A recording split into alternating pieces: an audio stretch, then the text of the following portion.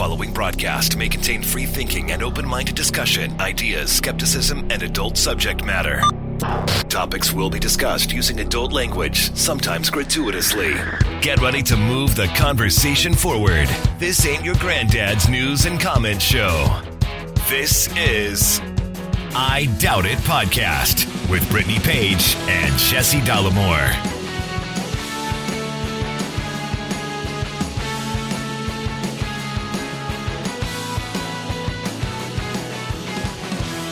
Episode 833 of I Doubt It Podcast. I am your host. I'm back. I want to do something different. Like, did you? I was going to make a joke. Did you forget how to do the show? Welcome to the show, and thank you for joining us. Episode 833 of I Doubt It Podcast. I am your host, Jesse Dollamore, and I'm joined by your other host, Brittany Page. Did you forget how to do the show at this point? Was that rusty sounding? I mean, it's just an interesting way to open the show. Apparently, I'm the one who forgot how to do the show. It has been a while. We're so happy to be back. I don't know if you knew this, audience, but Jesse was diagnosed with colon cancer. Oh, shit. And wait, I was? And he had colon cancer surgery Yes. to remove about 35%, right, of your colon. Yeah, I think so. That's what she said, roughly a third or 35% in the pre-op, but I haven't really asked her that specific question because I was so in pain in the hospital. So there's some details I need to iron out for the audience's sake. Which is why we have an appointment on Friday for the post-op consultation to see how you're healing up and see if you can have a normal diet again. See if I have to go through chemo. See if you have to go through chemo. Yeah. And that's one thing. So we were waiting on the biopsy results of the cancerous mass that was in your colon that they removed, that they sliced out. And I want to talk about that too, by the way, the surgery. Well, we should go through all of it, but I want to say up front that we got initial results, but they aren't. It's not like here's what stage it is and here's what's going forward. Wait a minute. It's You're not a doctor? You can't read a lab report? Yeah, it's technical language that I struggle to decipher, although I will say that I Googled everything. Yeah.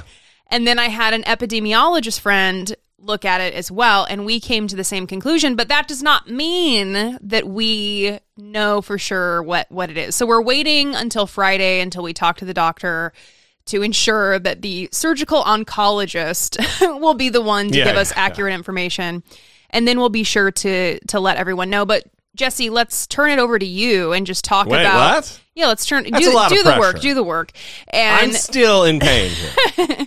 talk about, I mean, we're laughing now because we're through it, but this was a high stress. The past 2 weeks. Don't do that. We laughed even when it was still, holy fuck, I might die. We were still laughing. Okay, laughing and crying, but it's mostly laughing now. So, well, it doesn't exist on one element. Oh, if you laughed, you weren't crying. Okay, so thank you for explaining how emotions work to a therapist. How have the last 2 weeks been for you? Take us through it. Going into surgery.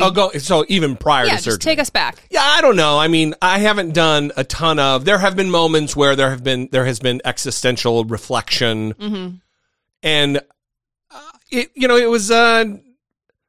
It's not great because you are literally facing down death. It could happen, right? I wasn't necessarily worried about like dying in surgery because that would be like a surgical complication. Those are rare.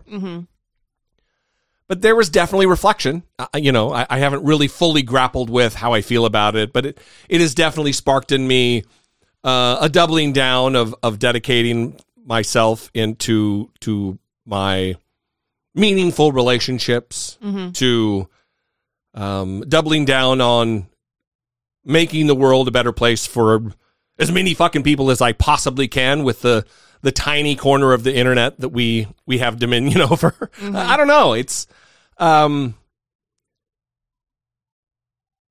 strange being the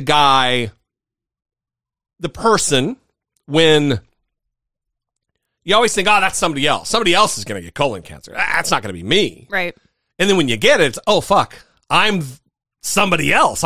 It's so common. It's so possible for you out there to have what happened to me happen to you that you need to fucking go get screened, set up an appointment, go drink the drink and have them stick the camera in your asshole. It's really, like, people make a joke, oh, it's so blah, blah, blah. It's fucking so easy. Mm-hmm. They give you some medicine, you fall asleep, you wake up, you're bloated from a little gas, you fart that shit out, and you move on with your day. Mm-hmm. You're not down for days. And if not for that appointment, I would likely be facing down, like literally, we wouldn't have known about it, presumably for months, if not years, until it would have been way too fucking late. Well, I would say that's been a theme over the past 2 weeks since your surgery, since you came out of your surgery successfully, is that I will periodically look at you and just say, I'm so glad that you're alive. Yeah. Or I'm so glad that you didn't die. Because... And you know what? I'm so glad that you're so glad. And then you'll say, oh, me too. And we just... no shit, we man. kind of sit here like ruminating about the possibility that you could have died and that we're just so happy that you're not dead. Because even when you went into surgery, so I took you to the hospital and I waited until...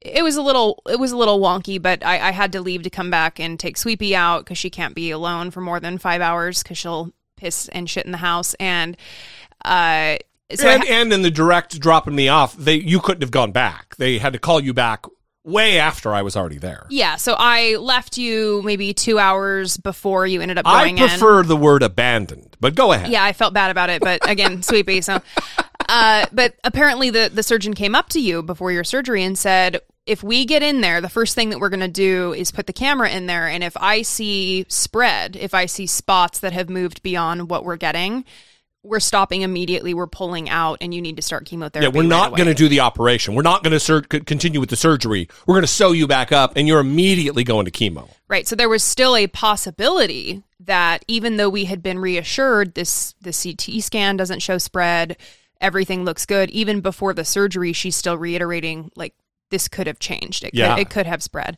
And so I remember when I came to see you after your surgery and you were still loaded, and we'll talk about, your ranting when you were loaded in a minute. But you said one of the first things that you did was look down and inspect. That's right. I was with it enough to do that. Yeah, and that was, I'm assuming, because you wanted to know, did they do it? Did they do it, or was there spread? Yeah. Because I wasn't feeling pain because I'm so just coming out of the anesthesia. Yeah. So I looked down. One, I showed off my catheter to you and whoever else was in the room. The little tube going into my hog. Yeah. Uh-huh. But I wanted to know. Yeah. Oh, good. I'm sewed up. Got stitches and bandages everywhere. Yeah. They did the surgery so it hadn't metastasized in a problematic way. Right. I think any metastasis is problematic, but in a way that would have them reverse course. Oh, fuck, we got to get him to chemo, because she said, I would have to recover fully before going through chemo from surgery. Right. Yeah. Yeah. And so that's still where we are too, is 6 weeks will need to pass post surgery before, if you do need to do chemo, 6 weeks will need to pass before you can start that, because technically 6 weeks is fully healed. And so what happened was I came to see you after you got out of surgery, and it was a Catholic hospital that you were in. Can we first go back to checking in, and they put like the American flag bracelet on me? Okay, yeah. Well, this is why I wanted you to take the lead on what happened. So they put all the bracelets on you with your name and all your information and everything, like a normal hospital visit. And then they slapped this American flag on me. Mm-hmm. And then every hospital employee that I interacted with was, thank you for your service. Yeesh. Which is a fucking nightmare for me. It is spectacle. I mean, we've talked about it on the show.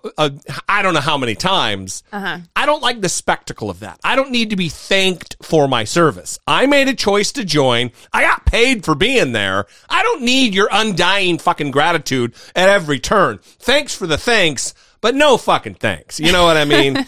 So when I was in the prep room, Yeah. one of the anesthesiologists came in and started doing that routine. And I go, are you saying that because I have this? He goes, no, I really want to thank you. I go, no, but do you know that I'm a veteran to say thank you for your service because of this American flag?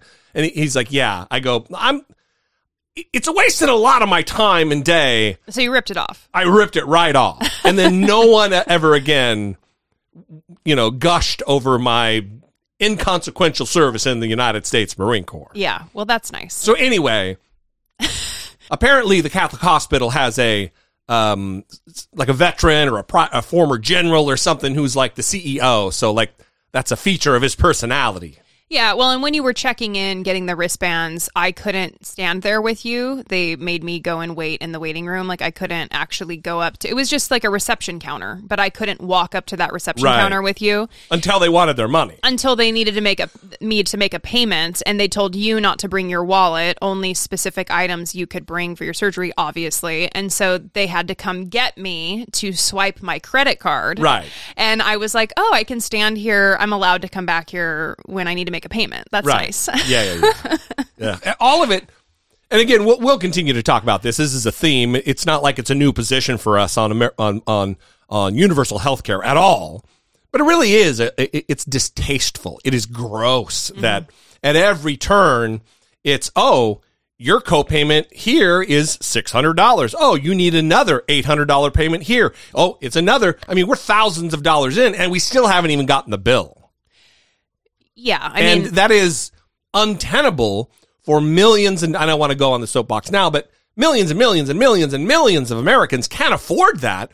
So what they do is they put off treatment and they die of fucking cancer.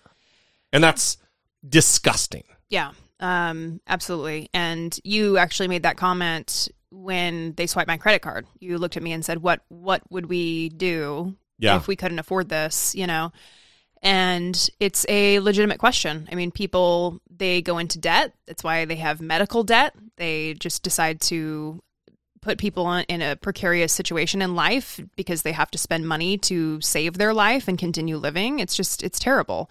But going to the Catholic hospital thing, when you got out of surgery, you were still loaded. And because it's a Catholic hospital, apparently, they do a prayer over the intercom for everyone to hear. I don't know how often, maybe once an hour. I think that's a little aggressive. It's multiple times a day, certainly. And it's loud. Like, they didn't pipe it into my room when I was in recovery for those few days. Yeah, it's usually the hallway. It's just like, all the common areas. Yeah, so they're blasting the fucking prayer. If your door is open, you can hear it. And at that time, they hadn't assigned you a room yet, so you were still just kind of in the recovery area of the surgical operation, whatever. Yeah. And the prayer was very loud then because you were very close to a common area, and your walls were just sheets that were on hooks. Yeah. And you looked at me and you're like, what is that? Are they praying? And you just started going off about a prayer over the intercom. And I'm like, shh, the nurse is right there. Shh. Yeah, there was a nurse in the room on a computer. Yeah.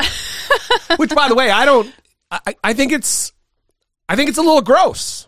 Yeah. It's not like they only serve Catholics in that hospital. Mm-hmm.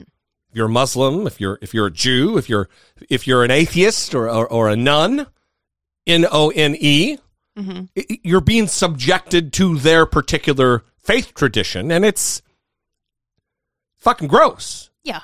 While they're swiping my credit card, oh yeah, we got to get that money. Praise Jesus for the healing. Yeah. Not great. So I would like to say, by the way, one of the nurses came back. Carla is her name. She came back, she read my name on the registry of patients that day and was like, oh my God, you're in my hospital. I've been watching and I knew you were I didn't know what hospital you're in, but I just wanted to say, we're thinking about you. And it was great. That's nice. Yeah, it was great. Shout out to Carla. Hopefully she did not do your catheter. Well, I'm not so worried about the catheter going in because I was asleep. It's when the nurse yanked it out that it felt like he was scratching all the way out. That's what I mean. Yeah. Yeah. In the blood. Wasn't there blood? There was a little. Well, that wasn't blood. It was like a. Oh, that was when they took your other. Oh, when they took. Yeah, that's when the blood went. Yeah, everywhere. when I was checking out, which I made as rapid as possible to get the fuck out of there. Yikes. Yeah. And they were taking out all the IVs in my hands and shit. You know, the PICC lines or whatever. Yeah, it was all over your clothes. The blood. He took it out and he held down the little gauze on the entry point. And then when he let go of it, I'm like, okay, gathering my shit. And he's like, oh, stop. And I was spraying blood all over the bed, all over my sweatpants. There's just blood all over my documents that I needed to leave the hospital with. You're just ready to go. Oh, yeah. It was just, it wasn't my fault. It's not like I took out the thing. Well, I was on blood thinners. Yeah. Because I'd been laying in bed. They were giving me heparin. Mm-hmm. And apparently it makes your blood... Seriously, just water, just spraying everywhere. Like a horror film. Yeah. Yeah. So, got out of the hospital.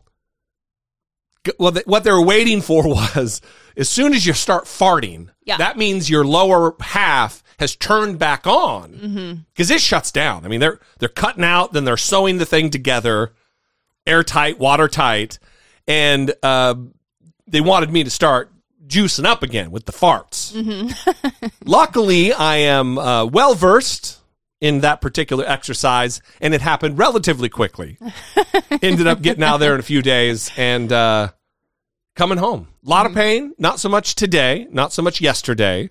Yeah, you're getting better. Overdid it a little bit on Halloween. We went out and ran some errands.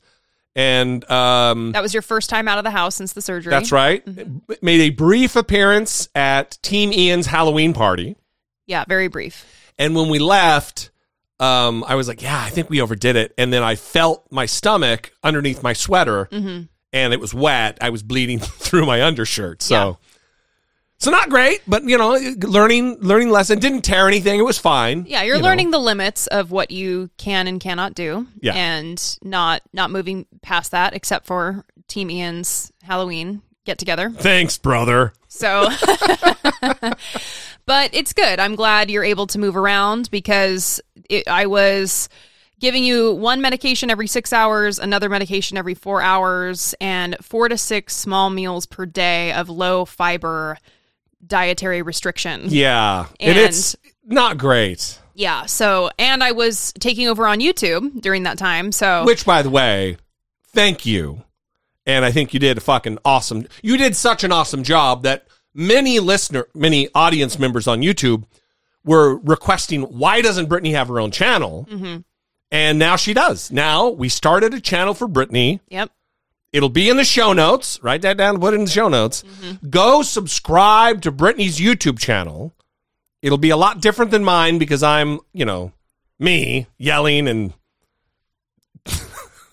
inappropriate and everything else. Brittany Page is not. She is metered and scholarly and thoughtful and learned. And, if you say it a shorter way, it's doesn't have a personality to some of the people in the comments, which is fine. How was that for you? I mean, how long did it take you to get called a cunt? 4 videos. Which really, it didn't break any records. That's actually 4 videos. No, I feel lucky. Yeah, I feel very lucky, honored, and definitely luck is really what it comes down to. But how was it? How was it being at the helm? It was stressful, for sure, because I was just... it's new for me. It's uncomfortable. You have to remember to move your hands while you're talking, and you have to remember that it's a visual medium, so you need to be, speaking in a dynamic way. Yeah. Having a camera on you just changes the way that you behave. And oh, yeah, you're being watched, yeah. Yeah, and so that was definitely difficult, but I think I got more comfortable over time, and I am finding my way, as it were. The mean comments I really think are funny. People saying I don't have a personality, or Jesse, please don't die. Your wife sucks at this. That's verbatim. That's a real comment. Yeah. A person who was an actual audience member. Oh, people take no prisoners. And please don't die. Your wife sucks at this. Yes. God damn. At least we agree on something. Maybe he's the guy. Maybe he's the guy who hosted the Catholic prayer multiple times a day at the hospital. Could be. So it was interesting, but by and large, people were very supportive and nice. And in between creating the content, I was running meals up to you, running your medicine up to you, taking Sweepy out. And I just want to give a shout out to our neighbors who aren't going to hear this. Our neighbors were very kind, brought us dinner, treats. Shout out to Kathy and Jerry, who gave us a gift card for 2 different places. And it has been just amazing to have the support of friends. And I don't want to forget anybody that has helped us. Those are the 2 ones I can think of right now. It was a whirlwind. It was absolutely. I still have. It's going to take me a long time to go through all of the text messages of people like who actually have my phone number and have texted me. It's going to take me a long time. Yeah. So it's been a lot of stress, but I feel like we're getting to a place now where things feel stable, more stable, I think. More stable, and that's good. We don't know what's going to happen with chemotherapy. That's kind of the big question right now of what that's going to look like and how that's going to go. But we're keeping an open mind. We're working through things as they come, and I think the biggest thing has just been the support from everybody. It's been amazing, and without it, we would be lost. So, thank you to everyone for the positive comments, sending support in whatever form it came. It means so much to both of us, so thank you. Yeah, for sure. Let's get to some listener communication. Before we do, let's drop the phone number. If you have something to say, something to add, something to contribute, whether it be a question or a comment, we'd love to hear from you. 657-464-7609. Of course, you can email a voice memo from your smartphone to idoubitit@dollamore.com. Hey, this is Eric from Oklahoma. Just wanted to, first of all, congratulate Brittany on such an awesome job with the YouTube channel and starting her new channel. I honestly cannot wait to see where this goes with the both of you. And second of all, wanted to say thanks, Jesse, for your openness with your situation. I think I'm one of many people that was motivated to go and get my colonoscopy based on your situation. I'm actually at that age where they recommend to have it done every 10 years anyway, but I had been putting it off, so got in and got that shit done. It's really painless. I would recommend it. It's not the most fun preparation in the world, obviously, but the procedure itself goes super smoothly, and then basically you just take the day off work and sleep it off. And on top of all that, I guess for some reason they give you pictures of the inside of your butthole, which I haven't quite figured out what I'm going to do with those yet. Send me those pictures, Eric. Ideas, let me know. Hope everything's really smooth for you, Jesse, on the way through this. It seems like you've got the best care in the world, and I wish nothing for the best of both of you. Nothing but the best. Thanks. Well, thanks, Eric. Listen, this is the most meaningful part of this, is if I'm able to convince some people to go get screened. And by the way, if I haven't mentioned it before, go get a fucking colonoscopy. Whether you're man or woman, go get a colonoscopy. Like Eric said, it's not a big deal. We have such a weird thing about our buttholes. Nobody's putting anything up there. Just fucking get over yourself and go get checked, because you could very well save your own goddamn life and not leave your kids parentless and not leave your family without you. Don't be a dumb fuck. Do like Eric did and go get tested. It's easy. I know you're like, it's so easy. No, I think it's important, and I'm smiling because I also avoid going to the doctor. And I don't know why that is, because I love the dentist, and I've always loved the dentist. Well, you also are the reason I went. Yeah, that's also weird. But I don't... So it's like, it's miserable for me, but you need to go. Yeah, well, nothing is wrong with me usually. Something was wrong with you, and you had to go. And so I normally have good health, so I don't worry about it. There's nothing wrong with you? Is that what you're saying? Is that your position? Nothing wrong with you? Medically. Not mentally. And so I went to go get my pap smear, and... It's funny when you talk about people being weird about their buttholes, because, when you go get a pap smear, your legs are completely spread open, and the doctor is, I think that's worse because you're awake. Cranking open your vagina with, like, one of those things that lifts a car jack, except for a vagina. And, and then they comb your cervix with a comb. Like, it's not good. It is not great. So... I went and got that done. No one wants to do it, but you have to go get it done, you know? You actually, there's a recording from the appointment. I'm not prepared. So what's interesting is Eric said they recommend you get colonoscopies every 10 years. For PAPs, it's every 5 years. And I just feel like that's too much time in between these tests. I don't know what the metric is there, but in the span of 10 years, can't something go horribly wrong and you can end up with what you had? I mean, the only symptoms that you had was exhaustion and feeling dizzy. Yeah, I wouldn't even call it exhaustion. It was just mild tiredness, and then the thing where I felt like I was standing up too quickly and got dizzy. Yeah, so luckily you had anemia, and that was they were able to connect that with this. Yeah. But otherwise, you never had blood in your stool, nothing like that. So when they say like every 10 years, it makes me a little nervous. I think they're going to be adjusting, because even my surgeon said that she's doing like 3 to 5 of these a week. Yeah. Here's another recording from Brittany's last appointment. You're a fucking doctor, bro. We have all kinds of them from Brittany Page. It's nice. Great. So, Eric, thank you very much. Thank you for going to get checked. You are a valued member of our audience, and we really couldn't afford to lose even one member. We have so few that listen to the show. So, yeah. For the sake of the show, Eric, thank you. So we have an email here. Hey, Jesse and Brittany, just wanted to wish you both all the best. You are in my thoughts today. I am no longer a praying person, so I offer just my best wishes. I have faith on your doctors and the science that has led to this procedure and your recovery. I hope your recovery is smooth and we have you back 100% soon. I recently was in the hospital and was facing a surgery that ended up not happening. At the time, it was unsettling, and I did not know how to feel about it. I got set up with the Employee Assistance Program through work to have a secular counselor help me through my thoughts and fears. I am lucky to have a job with these amazing benefits. The conversation led to some really helpful conversations and reflection on fear. Before my deconversion, I was taught and believed that fear was bad and a lack of faith or demonic influence.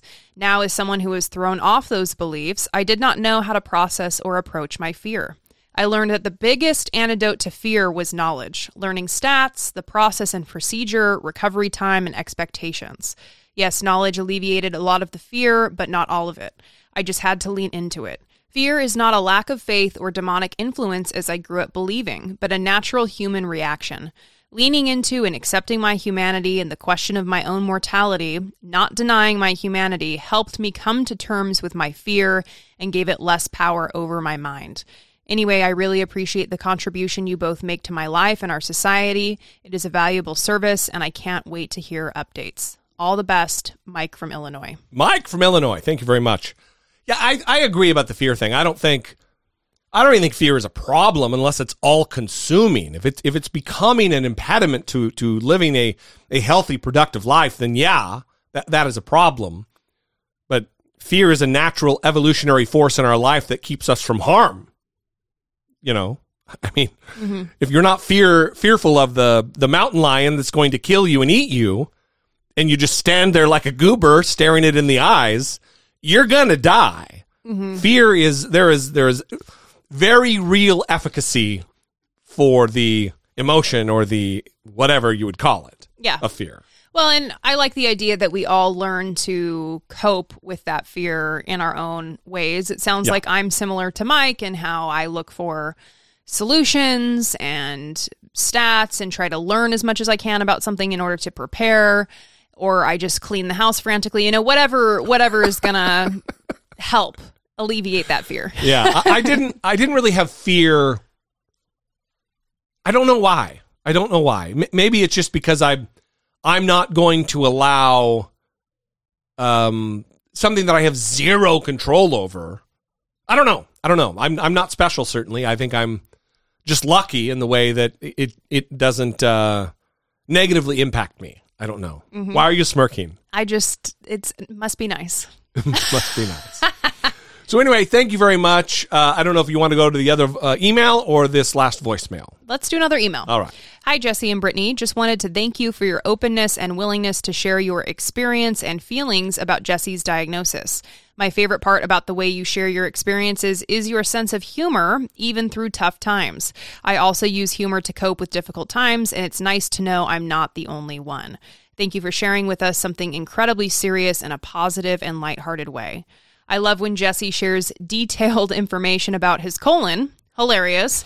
And when Brittany talks about taking notes and Googling everything, which is something I tend to do too. I lost one of my ovaries back in November 2021 due to a precancerous ovarian tumor. It was the size of a grapefruit. Finding out about the possibility of having cancer is completely terrifying. It was very therapeutic to talk about my experience with others and to find the humor in it, even though it sometimes makes people uncomfortable. Thank you, Jesse, for pushing your audience to go get tested. And thank you, Brittany, for convincing Jesse to go see a doctor. When I first started having symptoms, I refused to go to the doctor. It was my mom who kept bugging me and pushing me to go get my symptoms checked. I'm so grateful I had someone in my life who cared about me enough to convince me to see a doctor. I know Brittany did that for you too, and I'm grateful that you are now doing that for your audience. I appreciate you both so much, and I will be rooting for you to kick cancer's ass. Much love, Elizabeth. P.S. I don't know if it counts via email, but Brittany is the best part. Love the show. Brittany's the best part. Bye. It does indeed count. I can just start adding that to all the emails. You are the one with the access over there, so... yeah, thank you, Elizabeth. We can learn from everything. And I think that is something that I have learned, is to not be so hesitant to go to the doctor.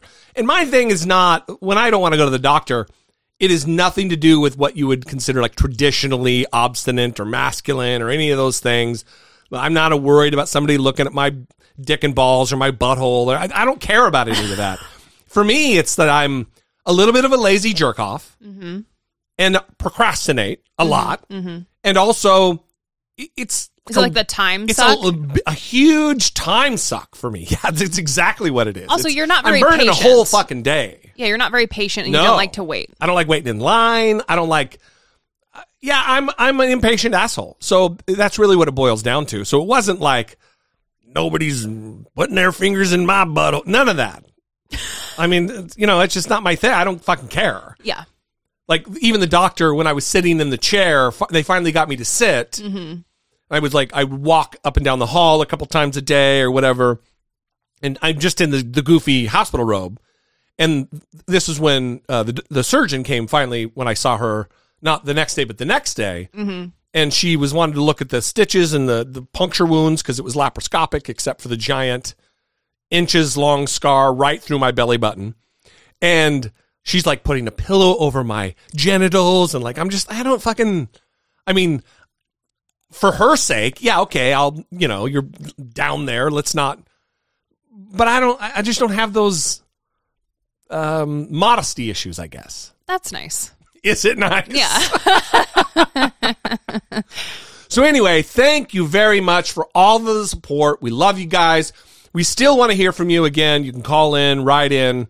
I want this to be a continuing conversation to raise awareness about going and getting a fucking colonoscopy, because they're lowering the age over time. Used to be 50, now it's 45. Who fucking knows where that's going? And the reason they're doing that is because the instances of colon cancer are increasing alarmingly, and they don't know why. So go get checked. One last voicemail, and then we're moving on. Hey, Brittany. Hey, Jesse. This is your boy, Rock, calling from Germany. So I got home, ate food, and was looking at YouTube. And one of the things that popped up in my feed was the attack on Paul Pelosi. And the first news host I happened to look at it from happened to be a Fox News source. And after looking at the video, I happened to look down the comments, and it was just crazy in support of the guy that was the attacker, and just so much crap talking about, or shit talking about, Paul Pelosi. I'm like, dude, he's not even a politician. Why? What the hell would you, even if you do hate Pelosi for a reason, what the hell? This guy did nothing. And the fact that attacking with a hammer, that's beyond insane. Sorry, that's a bit ableist talk, but it just is. Anyways, and then I was like, wait, okay, this is crazy. Like, there's no other news source that's reporting this, because as I scrolled back up, I then found out the comments got locked, and they basically disabled commenting. So I was like, okay, Fox News is trying to clear up their own shit after they've already stirred the pot, but I guess they're going to be held liable, so they have to stop it. So I went over to MSNBC's, and of course, theirs is still unlocked even 2 hours later or 2 or 3 hours later. I'm like, what the shit? So I went back and took screenshots just to compare the same exact story, but then Fox News with all their crazy comments, they had to lock up their page from disabling from comments because they knew that they were going to basically they were shitting the bed and their own supporters were doing it. Meanwhile, like I said, MSNBC's was still commenting. I even made a comment there saying the same thing I'm telling you now, that all these people were basically deplorable over there. Not all of them, of course, but then the vast majority of those comments were just insane. Like I said, it was just, I wish I'd have took some screenshots before they locked out the page.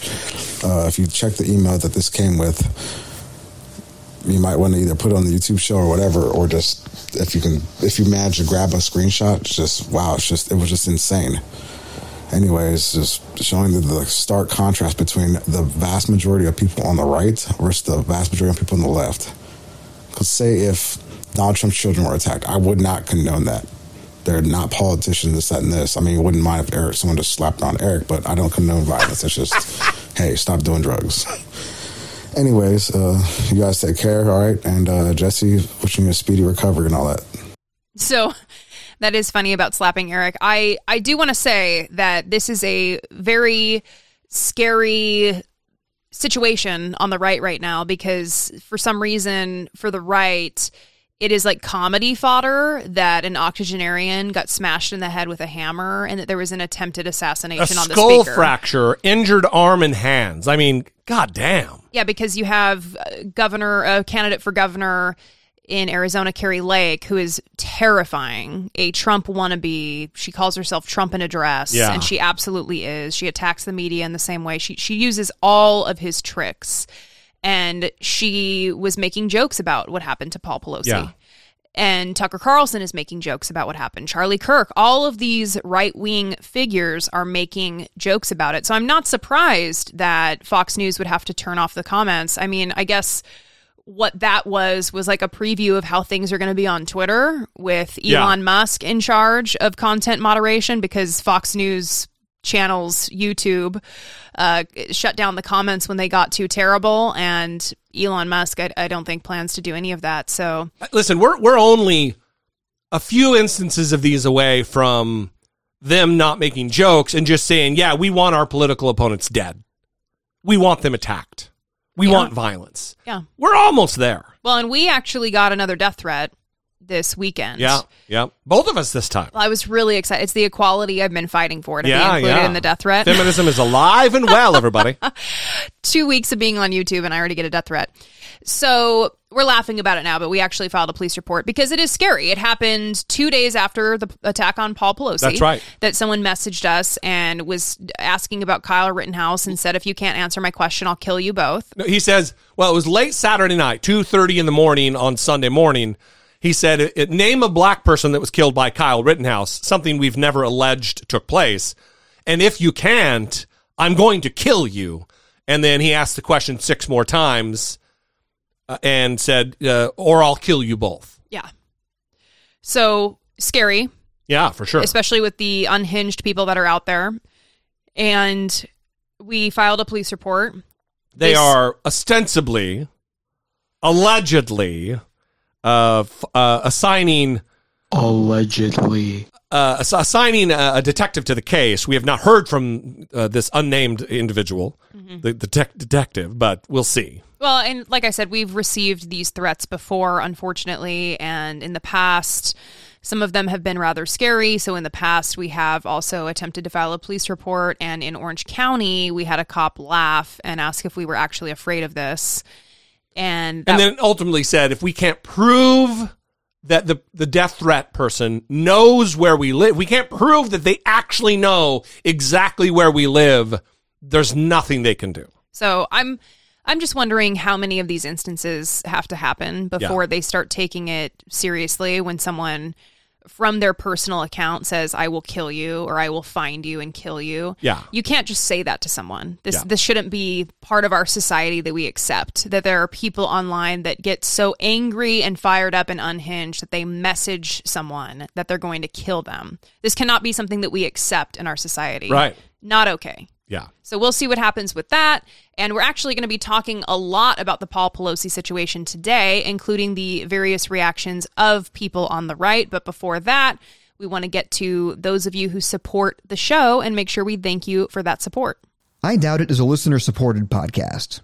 Support comes from our most loyal, engaged, intelligent, and good-looking listeners just like you via Patreon. Your support on Patreon for as little as $2 a month would help keep the conversation moving forward one podcast at a time. If you have a few dollars to spare each month, we invite you to help produce the show by joining the Patreon family. Please visit patreon.com/IDoubtItPodcast. We would like to thank our new Patreon supporters, Daniel S., Daniel S., Stephen E., Stephen E., Denise A.D., Denise A.D., April G., April G., Teresa G., Teresa G., Chris L., Chris L., Robin S., Robin S., Derek H., Derek H., Julio T., Julio T., Cynthia L., Cynthia L., Angela G. G., Angela G. G., Wallajan A.K., Wallajan A.K. And if I pronounce that wrong, as always, feel free to send in a voice memo correcting my ass, because I need that from time to time. Yes. And we would like to give a special shout out to Kathy H. Kathy H. Kathy H. edited the pledge and became an annual Patreon member, which you can do, and you get a certain percentage off. So it's like a special little deal to support the show. It's very nice. It's a good deal. We are working on finalizing our end of the year gift for Patreon supporters. So if you become a Patreon anytime between now and the end of the year, or you're already an existing Patreon, you will get the end of year gift, and it's going to be really good. We think it's very fun. We're really excited. Last year it was a fridge magnet that had a funny, terrible review that we got attacking us, because we love to lean into that. And this year it's going to be something different. We're not going to reveal it, but as we get closer, maybe we'll start dropping some hints to increase that excitement, but we won't get there yet. So you can support us on Patreon, patreon.com/IDoubtItPodcast. We could not do this without you, and we are so grateful to everyone for supporting us. Thank you so much.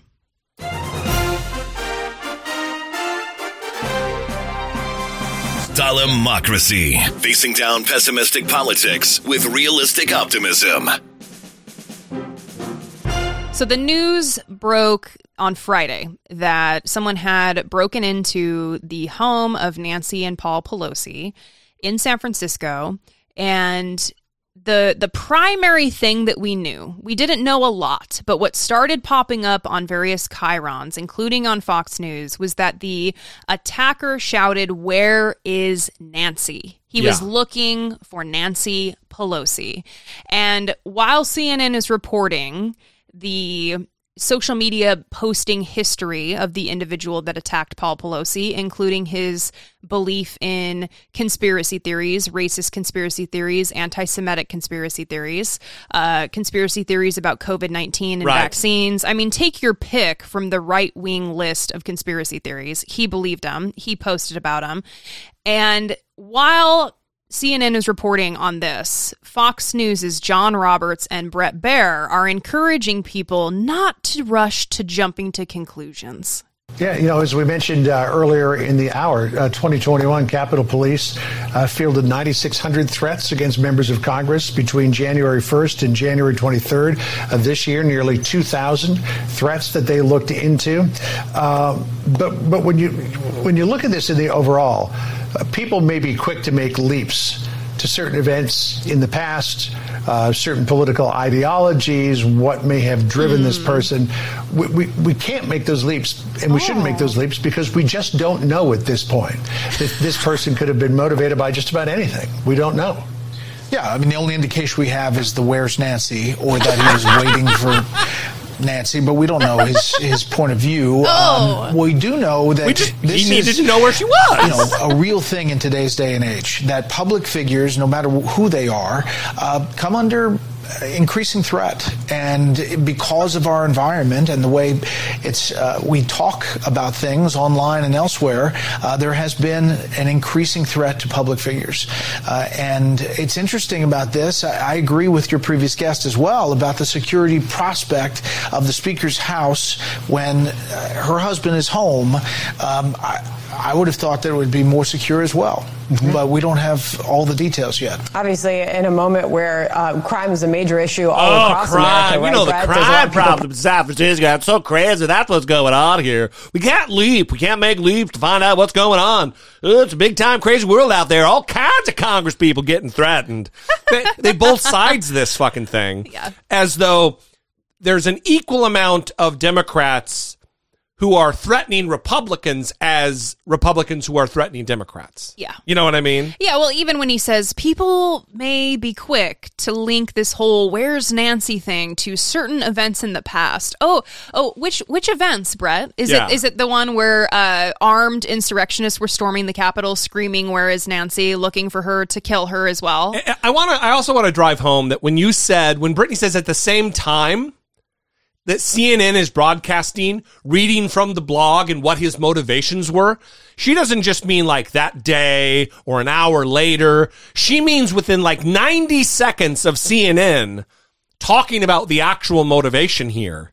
They're saying, we can't make leaps. Oh, you never know. It could be anything. And why was her house so unsecure? Yeah. God damn. Well, and also the passive phrasing that Brett Baer used there when he said public figures come under increasing threat. Yeah. Where is the threat coming from, Brett? It's coming from Donald Trump. And your fucking colleague, Tucker Carlson. Right. It's coming from the most popular right-wing commentators. It's coming from the MAGA Republicans in positions of power, unfortunately, in this country. They are the ones who ratchet up this climate. It's not, both sides, both people are doing it. No, it's the Marjorie Taylor Greens. Yeah. It's the Donald Trumps. I mean, this is... It's using language like invasion when talking about refugees from countries. Right. It's an invasion. Right. But, you know, really, the real culprit here, Brittany Page, isn't the white supremacists are on the rise in our country. It really is that Joe Biden has failed. He hasn't unified us like he promised us. You know, so the big question here is whether this is reflective of political violence that's happening in the country or whether it's reflective of serious mental health issues in the country and violence in general across the country, or some combination. I'm on the edge of my seat that she's going to blame fentanyl Halloween candy here in a second. Combination of both, Kennedy? I think you hit on it, and I think it is a combination of both, because I think where we're at, you know, the president promised to bring down the tenor of political discourse in this country. That hasn't happened. People are more divided. There are people who see words as violence, and there are people who it's very easy for them to cross the line and commit acts of violence like this because they are moved by their politics. When you combine that kind of rage, that sort of systemic cultural rage that we have right now that hasn't calmed down, with untreated mental illness, that's when you have things like this happen. And for anyone, whether it's a Supreme Court justice, the Speaker of the House, or anyone who holds visible elective office, it's a really scary time. And especially in California, where so much money goes to social services, they're not doing it right. They really have failed the mentally ill, especially those who are violently mentally ill in that state. And they have not created appropriate systems to identify and treat people like this. And it's really sad that after the fact, we're hearing about all of these symptoms when, you know, with all that money and all of those resources, someone like this should have been identified and treated before something this tragic happens. You hear that, everybody? Libertarian Kennedy bemoaning the fact that there aren't more programs funded by the government to help the quote-unquote violently mentally ill.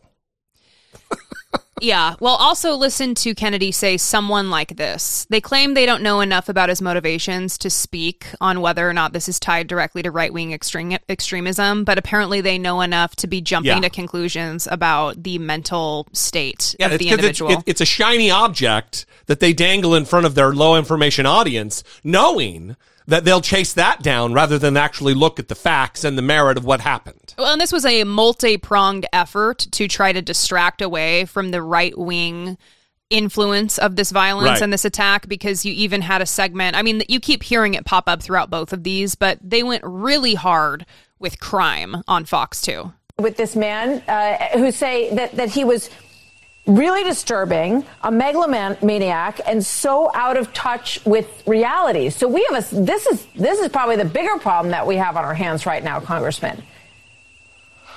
Oh, 100%. I was a federal prosecutor, and like when you let dangerous criminals out on the streets, with bail and not put them in prison, you're just asking for this sort of incident to happen. And I think it created the environment where this happens. In each of these cases, I always see a pattern of conduct.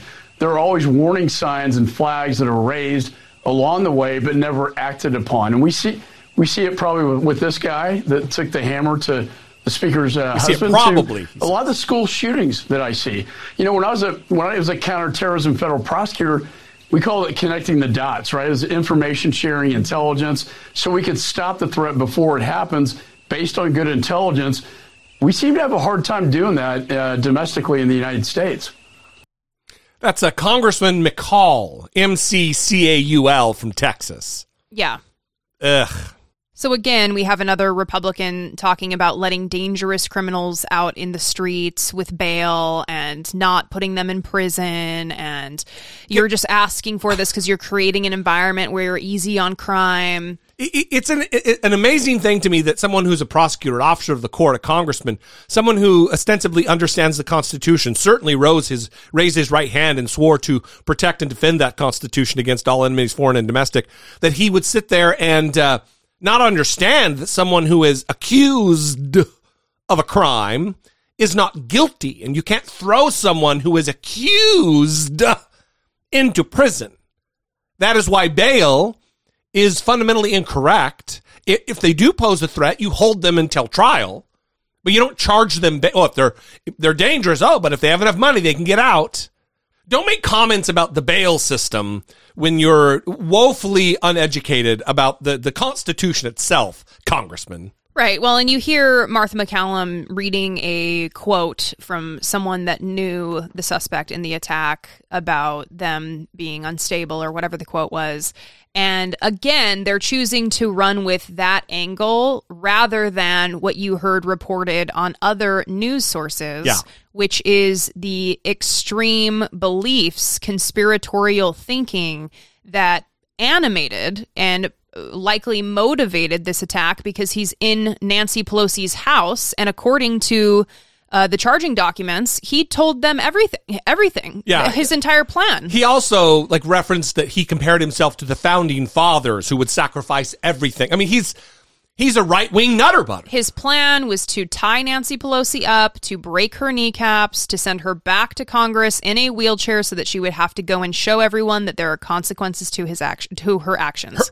That's his words. That was his plan. Yeah. So you don't need to go and get a comment from his uncle on his mental state. You can read his blog, his social media posts, and see, Fox, that your information that you put out, I'm not going to call it reporting, that the shows that you have that are in the number one slot on cable news, that those talking points that you give to people are dangerous because when you tell people that the Democrats are coming for them, that they are creating a world that is going to remove their power, you are going to animate them and cause them to lash out in violence. That is where this goes. Absolutely. We'd love to know what you think about this. You can call, leave us a voicemail, 657-464-7609. You can also email us a voice memo from your smartphone to idoubt@dollemore.com. So Elon Musk is officially the owner of Twitter. Taking it private. And we are terrified. He has already begun taking some actions that are going to make Twitter worse. Elon Musk has promised to roll back content moderation policies and restore some suspended users, including former President Donald Trump, who today praised the takeover on social media. It's all part of Musk's plan to prioritize free speech on the platform, but critics fear the site could be overrun with hate speech, bots, and disinformation. Yesterday, Musk tweeted a message on that to Twitter advertisers, saying, quote, "The reason I acquired Twitter is because it's important to the future of civilization to have a common digital town square where a wide range of beliefs can be debated in a healthy manner. That said, Twitter obviously cannot become a free-for-all hellscape where anything can be said with no consequences." I hope he loses his shirt on this deal. Yeah, so let's just talk about what happened in the 12 hours immediately after this deal was finalized. According to an analysis from the Network Contagion Research Institute, a research group that analyzes social media content and is used to predict emerging threats, they said that the use of the N-word on Twitter increased by nearly 500% in the 12 hours immediately after this deal was finalized. Because this signaled to racists and, I'm going to be very gracious here, quote-unquote free speech absolutists, that it was open season. You can say what you want, do what you want, be who you are on Twitter. You will not get any consequence whatsoever. Right, because he now controls Twitter. And there may be people listening to this like, I'm not on Twitter, who gives a shit? Unfortunately, a lot of public figures are on Twitter. It is they like to call it a digital town square. It really is, though. And it is a place where people get their information. Yeah. And when you think about a cartoonish villain billionaire being in charge of what types of information people are able to ingest, it starts to paint a pretty dark picture about where we're headed. And to call him a cartoonish villainous billionaire, I don't think is too far out of the realm, because he himself is sharing vile, verifiably false conspiracy theories about this very story we're talking about with Paul Pelosi. Yeah. He replied to a tweet of Hillary Clinton with some tweet that said something like, well, there very well could be more to this story. Mm-hmm. And he tweeted an outlet that is such a conspiracy outlet that it reported that Hillary Clinton died in 2016. So let's get our brain around this. Elon Musk, the richest human being on the planet, replied to a tweet to Hillary Clinton with an outlet that thinks she's dead about this case, as though the questions that this conspiracy outlet raises are valid. And the conspiracy specifically that Elon Musk was lending credence to is that Paul Pelosi and his attacker were in a romantic relationship, and that this was a scorned lover who broke in at night to attack. And also there are actually mainstream news sources that are leaning into this. Fox. Including NBC News, actually, unfortunately, that has a video up. I haven't checked this morning, but it was still up yesterday, that in the headline said a third person was in the house. And that is not true. The police say that's not true. The FBI says that's not true. Right. So they have come out and said there were only 2 people in the house. And yet I have seen people on the left even repeat that line, which isn't going so far as to say this was some sort of romantic relationship, but it is in line with that conspiracy theory, because they're trying to say there was some sort of nefarious romantic thing happening in the house with either the attacker or the third person. And the octogenarian Paul Pelosi. Right. So it's all anti-LGBTQ conspiracies, and Elon Musk decided to promote it on Twitter, and Ben Collins, a great reporter, made an appearance on NBC News talking about this conspiracy in particular. First of all, lies on the internet move faster than the truth. And that's in part why there are all these safeguards that Elon Musk is trying to take down on Twitter right now. The lies that were pushed were from bad pieces of information they found. For example, they said that Paul Pelosi was in his underwear. Of course he was, 2:30 in the morning at the time he was attacked. That led them to believe this was a lover's quarrel between 2 different people that knew each other. The reason they believed they knew each other is because the police put out a statement saying that they didn't really know who opened the door, so that led them to believe there was a third person in the house. Mm-hmm. So from there was this world building on the pro-Trump internet. What could be the opposite of reality here? And the opposite of reality they came up with was these two people were having a lover's quarrel in a house, and the police sort of intruded on us.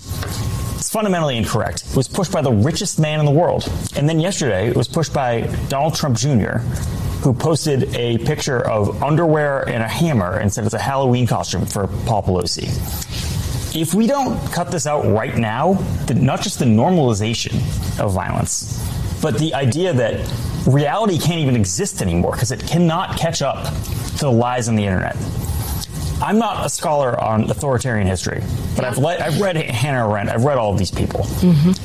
This is how it gets really bad. This is the start of something that gets really, really bad. If you are getting the guardrails off the truth, where it literally cannot catch up to the lies on the internet because of how the pipes work, how the system works, because of the incentives of the richest people in the world, then that's how you lose your democracy. Wisdom from Ben Collins. Absolutely. And that's why this is scary. So even if you're not on Twitter, you have to understand that someone like Elon Musk, who is elevating conspiracies through his Twitter account, that he is more allied to the right wing, the conspiratorial right wing. Without a doubt. And now he's in charge of the digital public square where millions of people come to access information. So this is... I'm already nervous about, I know I said information weird, I said information. I'm already nervous about what is to come with the midterms. I'm stressed as hell about whether or not Republicans are going to be winning some of these races. I'm terrified of Carrie Lake. Like, I am genuinely stressed about the midterms. And then you add in Elon Musk taking over Twitter and his control over bringing terrible people back online, giving them a platform. I mean, he's going to bring back Donald Trump. Is he going to bring back Alex Jones? For the love of God, what's going to happen here? Yeah. So we're definitely going to be following this. And for all the Elon fanboys out there still listening to the show, I don't know how many of you there are, hold on, because we're going to be continuing to talk about Elon as the terrible person that apparently he is. Yeah, I will reserve comment about Elon fan people. We'd love to know what you think. 657-464-7609. And of course, you can email those voice memos from your smartphone to idoubt.dollemore.com.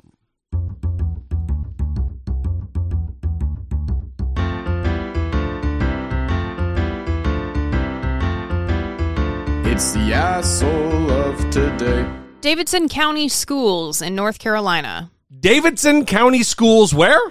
In North Carolina. North Carolina. So they have a new lunch policy that is proving to be controversial. And I think I know what this is. I think you can probably guess, because what the policy is that if a student doesn't have money in their account or on hand to pay for their lunch, the cashier is then going to take their plate away and they're not going to be served a meal. And if they don't return to the cash register, like if they don't go find the money somewhere, if they don't go ask someone for money and bring money back magically that they don't have, then they're going to throw the food away. Right. So, you don't have money for it. Not only are we not going to serve it to someone else, we're just going to throw it away. You don't get to eat it. The trash gets it. Yes. And Davidson County Schools said that the lunch policy has been in place since 2011. Doesn't make it good or better. And the email that came out recently is just to let the cafeteria managers know that the policy must be enforced. So you can't afford to have a lunch at school.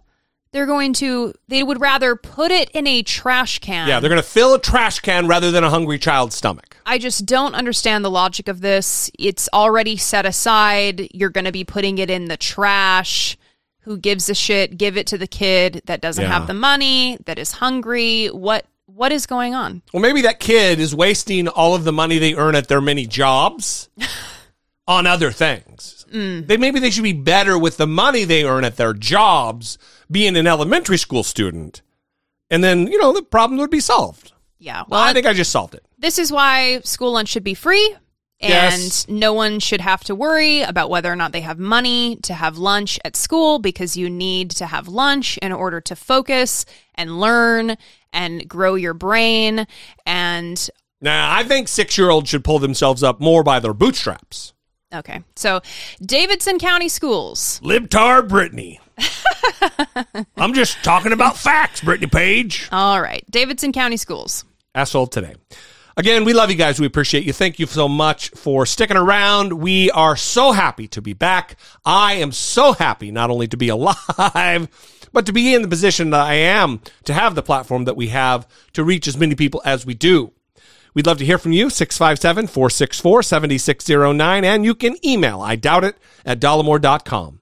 If you are on the fence or you'd like to support the show, we'd love to have you. You can go to patreon.com/IDoubtItPodcast and choose a tier and support us that way. Help produce what we do that way.